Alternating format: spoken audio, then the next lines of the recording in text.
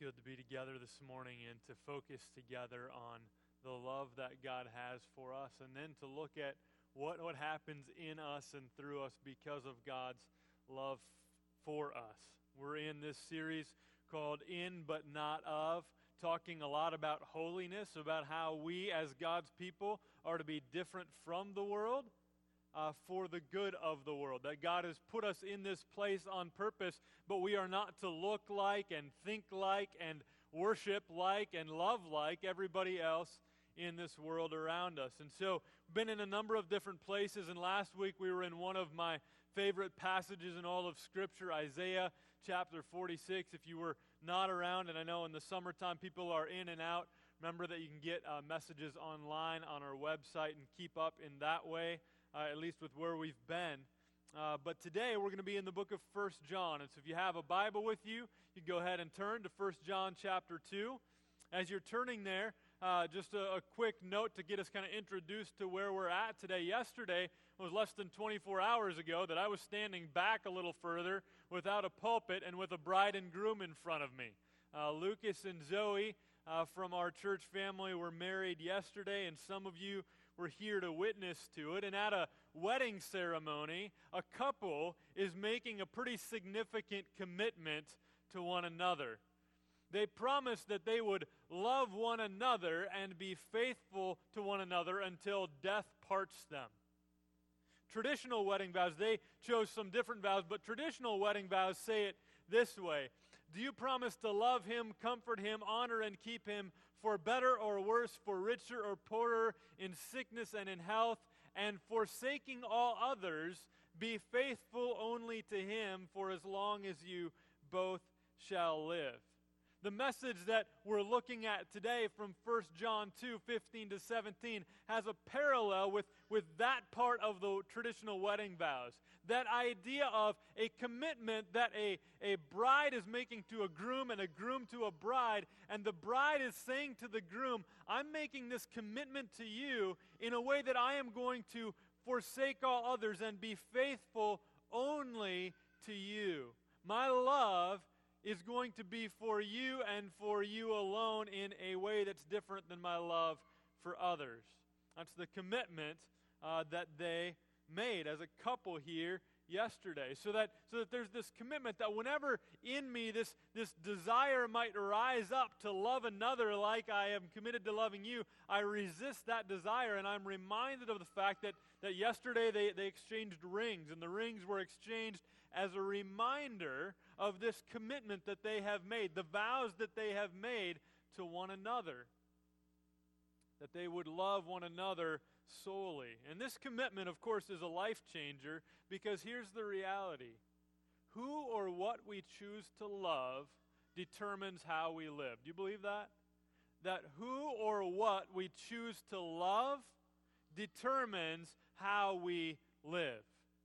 And the reality is it determines how we live both now and for eternity, which we're going to see in the passage that we look at today. We're going to be in the book of 1 John, like I said. We're going to jump right into chapter 2. Only 3 verses today, verses 15 to 17. And just as last week there was a contrast put before us, that God was speaking through the prophet Isaiah. And remember that God was saying, the people around you will worship all sorts of other gods. But the one true God, the God of Israel, the God of the Bible, said to his people, but there is no God like me. There is no one else like me. And there's this contrast between the silliness of the other gods and the greatness and the glory of the one true God.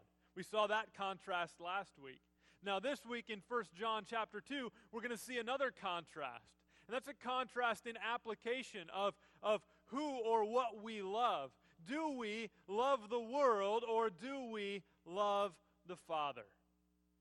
There's a contrast that we're going to see in this passage today. And so if you're in your Bible, you're in 1 John chapter 2, 3 short verses, so you're going to stand and not stand long as we read God's word today. So please stand if you're able to.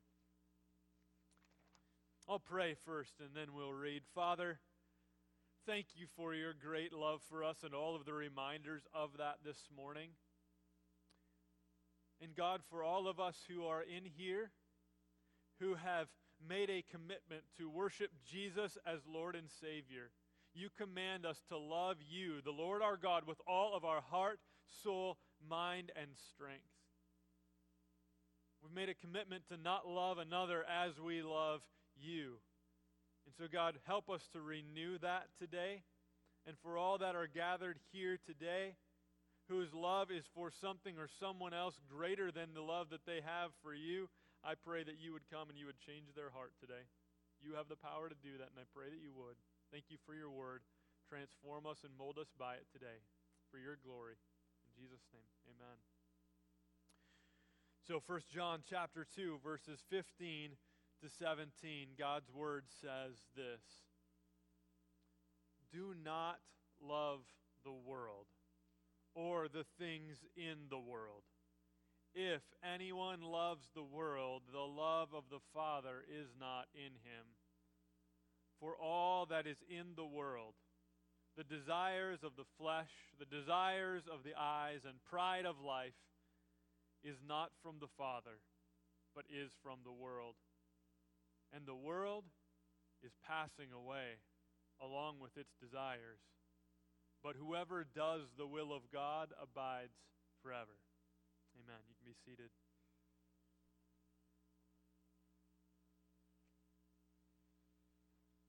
So there's a command there that the passage starts with.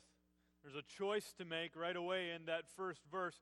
Love the world or love God. Let's look at the first verse. It starts with a command. Do not love the world or the things in the world.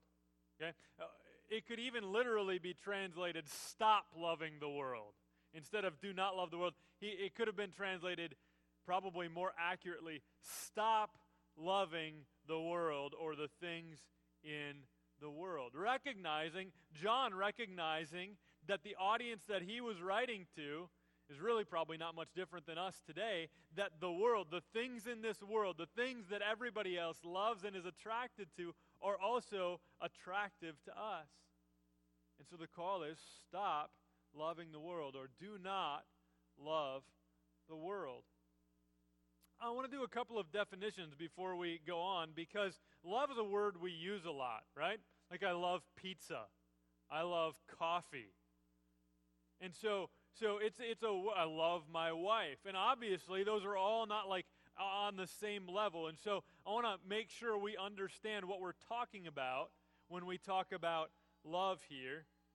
One definition that I think is really simple, easy to remember, and is applicable here in this case is love is a steadfast devotion of the will. It's a commitment. Yes, it's a feeling. It's something that happens in the heart, but it goes far beyond that as well. It's much deeper than that. But love is a steadfast devotion of the will. It leads to some kind of action, some kind of doing, the will, the choices that we make. Love is a steadfast devotion of the will. And so we're called here in this passage not to steadfastly devote ourselves to the world or the things of the world.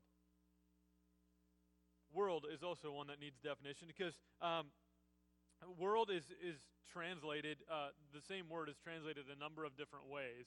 And often we just translate it world, and it can mean three different things. In one case, there is world, like the world, what God created. So in John chapter 1, verse 10, the world is used in that way, where it says in John 1:10, and the world was made through him. Okay? So the world, the earth, the globe, right? The planet that we're on, that's the world in one sense. In another sense, it's referring to all the people living in the world. So later on in John chapter 3, remember, for God so loved what? The world, referring to the people in the world. Now, this use of the word world here in 1 John chapter 2 is the third use of the word world. Okay? So it's not referring to the planet. It's not referring to all the people in the planet. It's referring to a system or way of living that is opposed to Jesus and his work. Okay? So that's another way of talking about the world. Kind of the world over and against who Jesus is and what he's doing. And so this is what John is calling the readers to not love or not be steadfastly devoted to a system or way of living or thinking that's opposed to Jesus and his work. Really fits in well with the title of our series, In But Not Of, that we are to be people who are different from the world. So do not love the world or the things in the world, recognizing that you can't be steadfastly devoted to the things of the world and to God at the same time. Do you see that there at the end of the verse? If anyone loves the world. Okay? So first the command, don't love the world or the things in the world, and then this statement, if anyone loves the world. Like if all these things that are so attractive to you that the rest of the world loves and chases after, if that's what you're all about, if you love the world, then it says the love of the Father is not in him. The love of the Father is not in him. Now in this case, love of the Father, in some translations even just translate it, love for the Father, okay? Because that's what it means in this case. Kind of like we would use the phrase like love of money means love for money, right? Love of the Father means love for the Father. So he's contrasting these two things. You can't choose to do both. You can't choose to love the world and love the Father, referring to God. That there must be a choice that you make. Is the steadfast devotion of your will going to be for the things of this world or for God the Father? Which are you going to choose? If anyone loves the world, the love of the Father is not in him. There's no fence riding option. Right? And so it kind of goes back to that wedding illustration, forsaking all others. We had kind of a funny conversation in our house at one point this week where the kids asked if I had other girlfriends before Kirsten and I got married. So that was kind of a fun conversation to have, and the answer was yes. And so to kind of walk through that conversation, but then to make it clear that when Kirsten and I got married, the vows weren't like, hey, I'm going to hold on to some of those other girlfriends, but you're going to be like my favoritist one. Like that wasn't my vow. My vow is I'm not going to try to ride the fence here, but I am making this commitment to love you as my wife, forsaking all others, being faithful only to you, right? And that's what we're seeing here in 1 John chapter 2. Are you going to be steadfastly committed to loving the Father, or are you going to love the world? You can't just kind of say, well, he's going to be my favorite, but I'm also going to just really love the world a lot too. Right? All right. So some application of this. How do I know if I'm loving the world? I came across a list of things this week that I thought was helpful, and I just kind of simplified it because it was longer and stuff like that. But I'll just put a few things up there, and I won't take time to go through each of them. How do I know if I'm loving the world? If it's what I think about all the time. If it's what I talk about all the time. If I'm unwilling to give something up, that might be a good indicator that I love it too much. We get jealous. That's a good indicator. When I get jealous of what others have rather than thanking God for what he's given, it's an indicator that I might love the world. If I work hard to get the things of the world so that we can enjoy them while failing to work hard to serve God and enjoy him, that might be an indicator. When we pride ourselves in our accomplishments and love it when people delight in us more than we love it when people delight in God, that might be an indicator that we are being pulled toward a love for the world. And because we have a sinful nature, it is so easy for us to be pulled in. The world is like bait, and we're like hungry fish, just kind of ready to go snap at it. It looks good to us. The things of the world are attractive, and that's why John needed to share commands with Christians, and that's why we need to hear the commands again. Do not love the world or the things of the world. We must make a choice, a daily, ongoing choice. Who or what will we love, knowing that who or what we love will determine how we live. And we need to take practical steps toward this.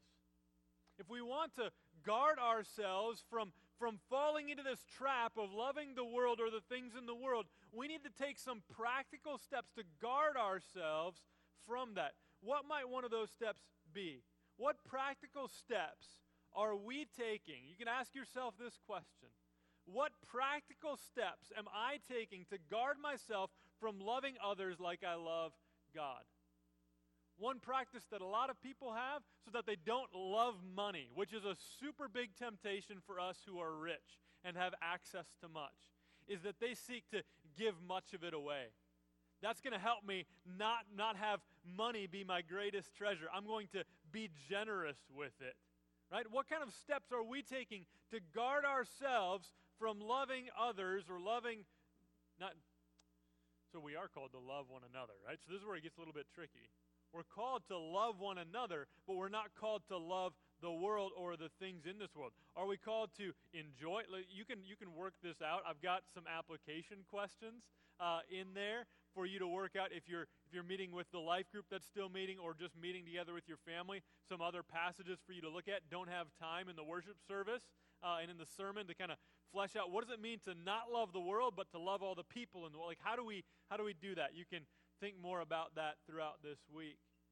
But what practical steps are we taking to guard ourselves from loving another in the same way that we love God? Quick illustration of this. This picture that I'm putting up there right now, maybe you recognize them. Oh, man, that's little, I guess. That's Billy Graham and his wife, Ruth. Okay? And you've more than likely heard, it's kind of been in the news even a little bit more recently, of something known as what came to be called the Billy Graham rule. I don't think he probably invented it, but it was one thing that he kind of made famous, and that was this idea that when he committed himself to his wife, he made a commitment not to spend alone time one-on-one with another woman, right? And so our current vice president kind of has that, and that's why it's been in the news and it's been criticized and that kind of thing. But it was a step that he took to guard himself from loving another like he had committed to loving his wife. So just an illustration of that. This is a practical step that he has taken in that relationship. And so we need to think about that in our relationship with God. As I've made a commitment to love him and not love the things of this world, what practical steps do I have in place to guard myself from becoming one who begins to love the things of this world and therefore be unfaithful to my commitment to love him above everything else? Okay? So there's maybe an illustration. Here's why we have to make a choice. Here's what James 4:4 says. You adulterous people, do you not know that friendship with the world is enmity with God? So people thinking like you can ride the fence and you can do both. You can like be friends with the world and the way the world thinks and the way the world lives, and to be a friend of God. Like those don't work. Friendship with the world is enmity with God. Therefore, whoever wishes to be a friend of the world makes himself an enemy of God. We must make a choice. We choose one, or do we choose the other? Verse 16. What the world offers. Here's why it is that the world that we live in is so attractive. It's so enticing to love the world because there's something in us that's drawn to it. Our sinful nature, our flesh. Okay, so look at verse 16. It says, for all that is in the world, and it begins, it's going to have three things. One, the desires of the flesh. Okay? Or your translation might say, the cravings of the sinful nature. We are attracted to love the things of this world because we have a sinful nature, or because we have the flesh that remains in us. There's this draw, there's this pull toward loving things of this world. For all that is in the world, the desires of the flesh. This is not a new thing. The fruit on the tree looked good to Eve, and so she ate it, and she gave it to Adam, and it looked good to him, and so he ate it, even though it was clearly commanded that they not do that. We're just drawn to sin. The desires of the flesh. But then he's going to get more specific. He says the desires of the eyes. The desires of the eyes. See, here's the way we're kind of wired. We see stuff, we want stuff. Amen? Right? We see stuff, we want stuff. We see a person and we want that person. That's referred to as lust. We see what other people have and we think that we need what other people have. Kids, how often have you been kind of frustrated with your parents because you've seen something that you've wanted and they've told you no? You've maybe thrown a fit or two about that in your life, haven't you? Right? So it starts even when we're kids, that we see something and we want something. If you want to hear kids throw a fit, go to the toy section in Walmart and you'll get to see it.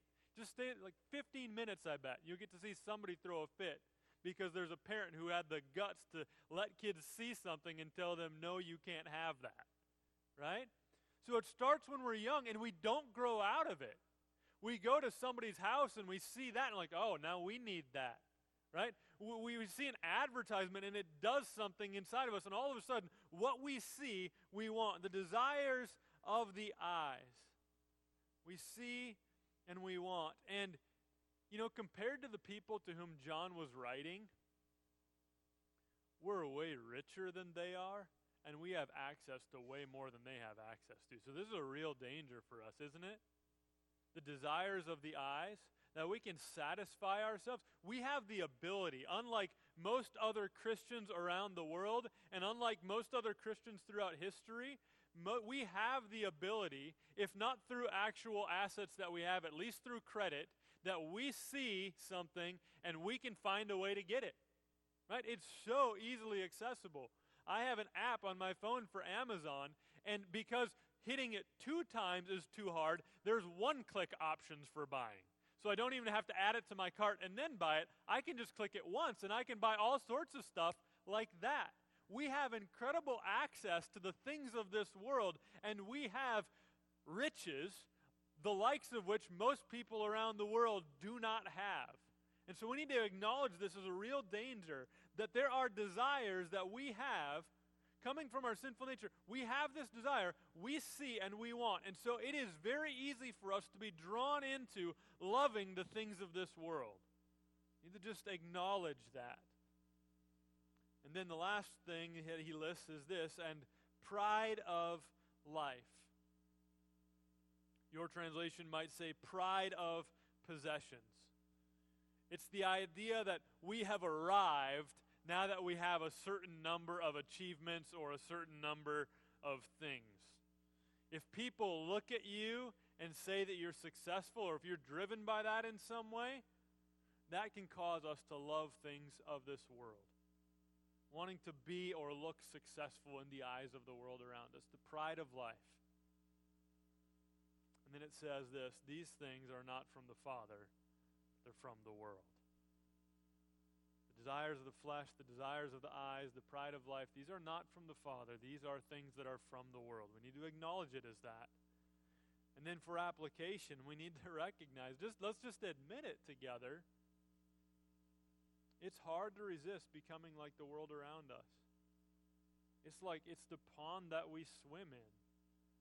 We end up kind of just taking on the characteristics and qualities. It's so easy for us to not be any different from the world, to love the things the world around us loves, to chase the things the world around us chases. And this is not new. This is not like an American problem in the 21st century. This is a human sinful nature kind of problem. I was reading in my Bible reading plan from 2 Kings this week. And I came across, you remember this guy named Gehazi? Maybe, it sounds like he's from Italy. I don't know exactly his origin. But Gehazi was a servant to Elisha. Elisha was a prophet sent by God who did some amazing, miraculous things. At a time where things were a bit shaky, God sent the prophet Elisha to do powerful things that would witness and testify to God's great power. Right? And so all these good things are happening through Elisha. And he's got this servant who seems to be a faithful servant named Gehazi. But in 2 Kings chapter 5, we're told of a time when Elisha has a powerful man, the commander of the armies of the kings of Syria, comes to him, and he has leprosy. And this man has been sent, because he's an important, powerful, influential, rich man, he's been sent with lots of things to give to whoever heals him. And so this rich man is healed by Elisha, a man of God, heals this man, and this man then offers Elisha all this stuff.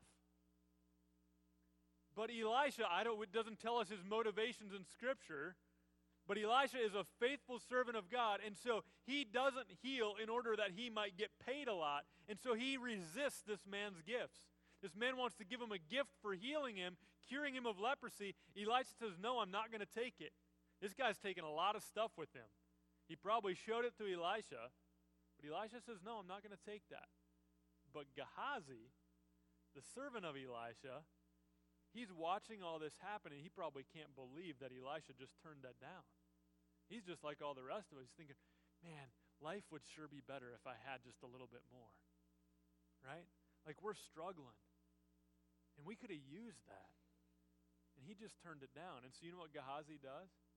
As soon as that guy goes away on his chariot, Gehazi's off. It's like, I'm going to go chase him down. He chases him down. The guy sees Gehazi running after him, and he stops. Gehazi catches up, and Gehazi makes up this story about how somebody just showed up, and now Elisha says he could use 1 talent of silver and 2 sets of clothing. And the guy said, oh, well, sure. I mean, he just healed him of leprosy, and if he needs it, for sure I'll give it to him. And so he gives Gehazi not 1 talent of silver, but 2 talents of silver and 2 sets of clothing. Gehazi goes back, and he hides it in the house. Then he goes back to Elisha, probably whistling, And Elisha asks him, hey, where were you? And he says it. He says, nowhere. Like, well, that's creative. Could have come up with something. Like, where were you? Nowhere. It was nowhere. But Elisha knows what's going on. He knew what his servant Gehazi had done. Gehazi, who had everything provided for him, everything that he needed, he thought, man, if I just had a little bit more. And his desire for the things of this world, it caused him to fail to be a faithful servant of God. He chased after those things instead of being obedient to God. And so, a number of years later, it's not surprising that as Paul writes to young Timothy, and Timothy is a young pastor leading a congregation, that Paul tells Timothy this, expecting that Timothy is going to pass this on to his church as well. Paul says this, but godliness with contentment is great gain, for we brought nothing into the world, and we can take nothing out of the world. But if we have food and clothing, with these we will be content. Now listen to this. But those who desire to be rich fall into temptation, into a snare, into many senseless and harmful desires that plunge people into ruin and destruction. For the love of money is a root of all kinds of evils. It is through this craving that some have wandered away from the faith and pierced themselves with many pangs. When we walk away from faithfulness to God and instead choose to chase after the things of this world, there are consequences. I forgot to tell you the end of that story. Gehazi gets leprosy. He becomes immediately leprous. There's a consequence for him for chasing after the things of this world.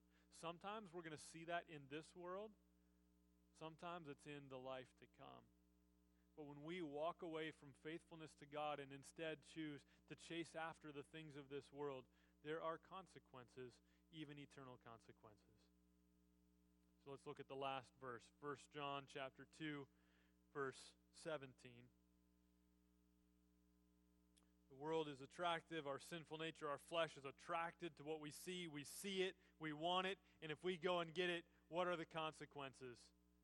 Verse 17 says this, and the world is passing away along with its desires, but whoever does the will of God abides forever. Okay? So see how, I made a little chart because they're helpful for me. See how both of them start with love. Okay? A choice to love something. Do we love God or do we love the world? We love the world. That leads to us chasing after the desires of the flesh, the desires of our eyes, and the pride of life, which is what everybody else is doing. But those things, it says here in verse 17, are passing away. Those things are temporary at best. Like a flower that's been cut from wherever it's been growing, and you put it in a vase in water, and that will keep it going for a while. And it looks beautiful, but it's in the process of dying, isn't it? That flower in the vase with water. It's in the process of dying. And that's what the world is like. It's stuff that looks beautiful and attractive, but it's in the process of dying. It's not going to abide forever. But whoever does the will of God abides forever. When our love is for something that is not temporary, now something that is not passing away, and that is God, then we have the hope that we who then do the will of God, instead of chasing after the things of this world, we are people who do the will of God, then we are the people who will abide forever. So you see how it starts with love. And so who or what we love determines how we live, both now and for eternity. So one option for us is that we can spend our whole lives pursuing and loving and chasing the things of this world. Young kids can do this. You love to get what you want. You can start this young. You don't have to wait till you're an adult to start loving the world. You can start doing it when you're a kid. College students, they can do this. They can choose to waste years of their life chasing worldly things. Single people can do it. Married people can do it. Parents can do it. Grandparents can do it. Empty nesters can do it. Retired folks can do it. There's all sorts of ways that we can be like the rest of the world and love the things that the world loves. But the result is that we are pursuing something that is passing away. That you could spend your whole life chasing after, trying to get to a certain level, and then find that by the time you get there, it's gone. Maybe there was a car you've always wanted, and you finally got it, and it's maybe now sitting in a junkyard somewhere. You pursued a great job, and you arrived, and then you lost that job. How many professional athletes and musicians and movie stars have made it to the top? They're the few, they're the elite, but they're rich and successful and completely unsatisfied because they're chasing things that are passing away, things that are so temporary. But if we love the Father and spend our life pursuing His will, and again, young kids, you can start this when you're young. When you're young, you can seek to obey your parents. You can seek to worship Jesus. You can put your faith in Him and be saved. There's all sorts of ways that we can do this, knowing the hope that all who are in Christ, when we love Him above everything else, we love Him, we're going to do what He commands. That's what He says in 1 John. If you love me, you will...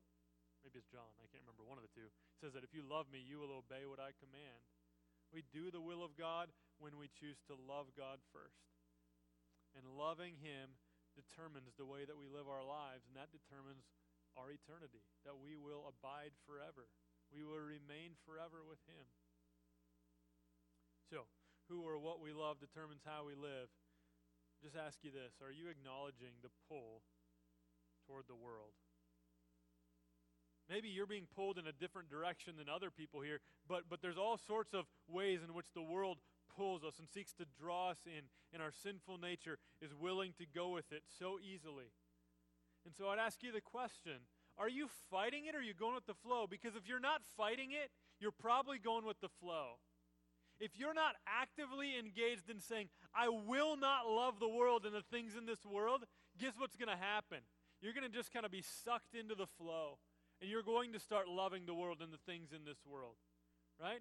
If you're not actively fighting against it, if you're not recognizing that there is power within you by the Holy Spirit who lives in you, and that there is victory waiting ahead for you, you're going to be pulled in. You need to be fighting. I think of when I played basketball, I've mentioned this before maybe. When I played basketball in high school, our senior year, we finished the season with a record of 0-23, which meant we played 23 games and we lost every single one of them. And we got to a point, not very long into the season, where when we would gather together in a huddle before the game started, it was just the team, and the coach wasn't there. The team captain was supposed to say something to kind of get us all pumped up and ready to go fight. We got about midway through the season. He just told a joke every time we got there. Just told a joke, and we'd all walk away laughing. Because we're just like, you know what? We're going to lose again. And so we gave up fighting. And guess what happened? We lost again every single time.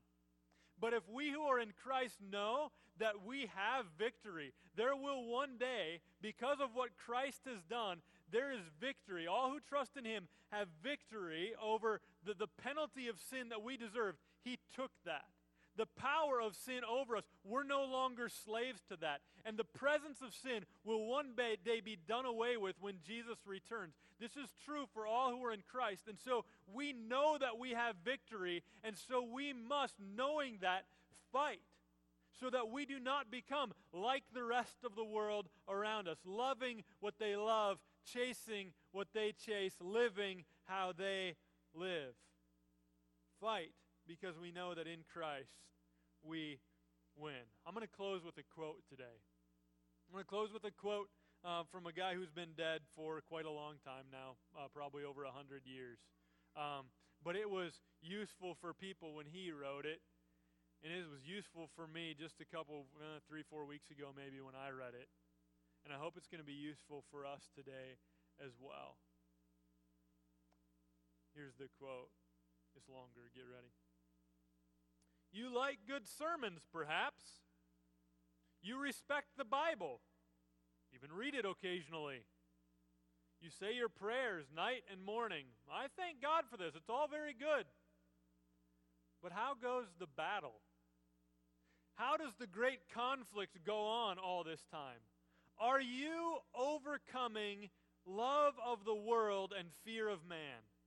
Are you overcoming the passions, tempers, and lusts of your own heart? Are you resisting the devil and making him flee from you? How is it in this matter? You must either rule or serve sin and the devil and the world. There is no middle course. You must either conquer or be lost. I fear much for many professing Christians. I see no sign of fighting in them, much less of victory. They never strike one stroke on the side of Christ. They're at peace with his enemies. They have no quarrel with sin. I warn you, this is not Christianity. This is not the way to heaven. So what? Later, here's what he says, and I'll conclude with this part of it. Let us so live that all may see that to us the things of God are the first things, and the glory of God the first aim in our lives. To follow Christ, our grand object in time present. To be with Christ, our grand desire in time to come. Let us live in this way, and we shall be happy. Let us live in this way, and we shall do good to the world. Let us live in this way, and we shall leave behind good evidence when we are buried. Let's pray. God, I pray that you would help us. All of us who are in Christ, all of us who have put our faith in Christ, we have been saved from the penalty of sin. We have your Spirit dwelling in us, so sin no longer has power over us. We look forward to the day when we will no longer even be in the presence of sin. But God, help us in this day while sin is still present and while we still have a sinful nature in us. Help us to be people who do not just go with the flow. We do not live like the world around us lives. We do not love what the world around us loves, but we love you above all. Help us to live in such a way that it is clear to everybody around us that we love you above everything else. That's our primary aim in life. Help us to live in such a way That it is clear not just to everybody else, but that we're reminding ourselves on a daily basis of the need to fight. Just like a wedding vow is made on one day, but it's carried out with daily decisions, day after day, week after week, month after month, year after year, a commitment to love one, forsaking all others. God, would you give that to us who are Christians? A desire to be reminded daily of the choice that we have to make, that we will love you above everything else. Not loving the world or the things in this world, not chasing after what everybody's chasing after. God, help us as we wrestle with this. Help us as we fight. Thank you for your Spirit who dwells in us. And God, I lift up all those who are gathered with us this morning who would, if they're honest, have to confess that they have spent their life up to this point loving the world and the things in this world. That's offensive to you. And for that sin, they are deserving of your wrath. But God, I pray that they would hear the good news that you have so loved them that you sent your one and only Son, that he would take on the punishment that we deserved, and that those who are convicted of their sin this morning, that they would repent and that they would put their faith in Jesus, trusting him, hoping in him as Lord and as Savior. Father, we thank you for your love for us.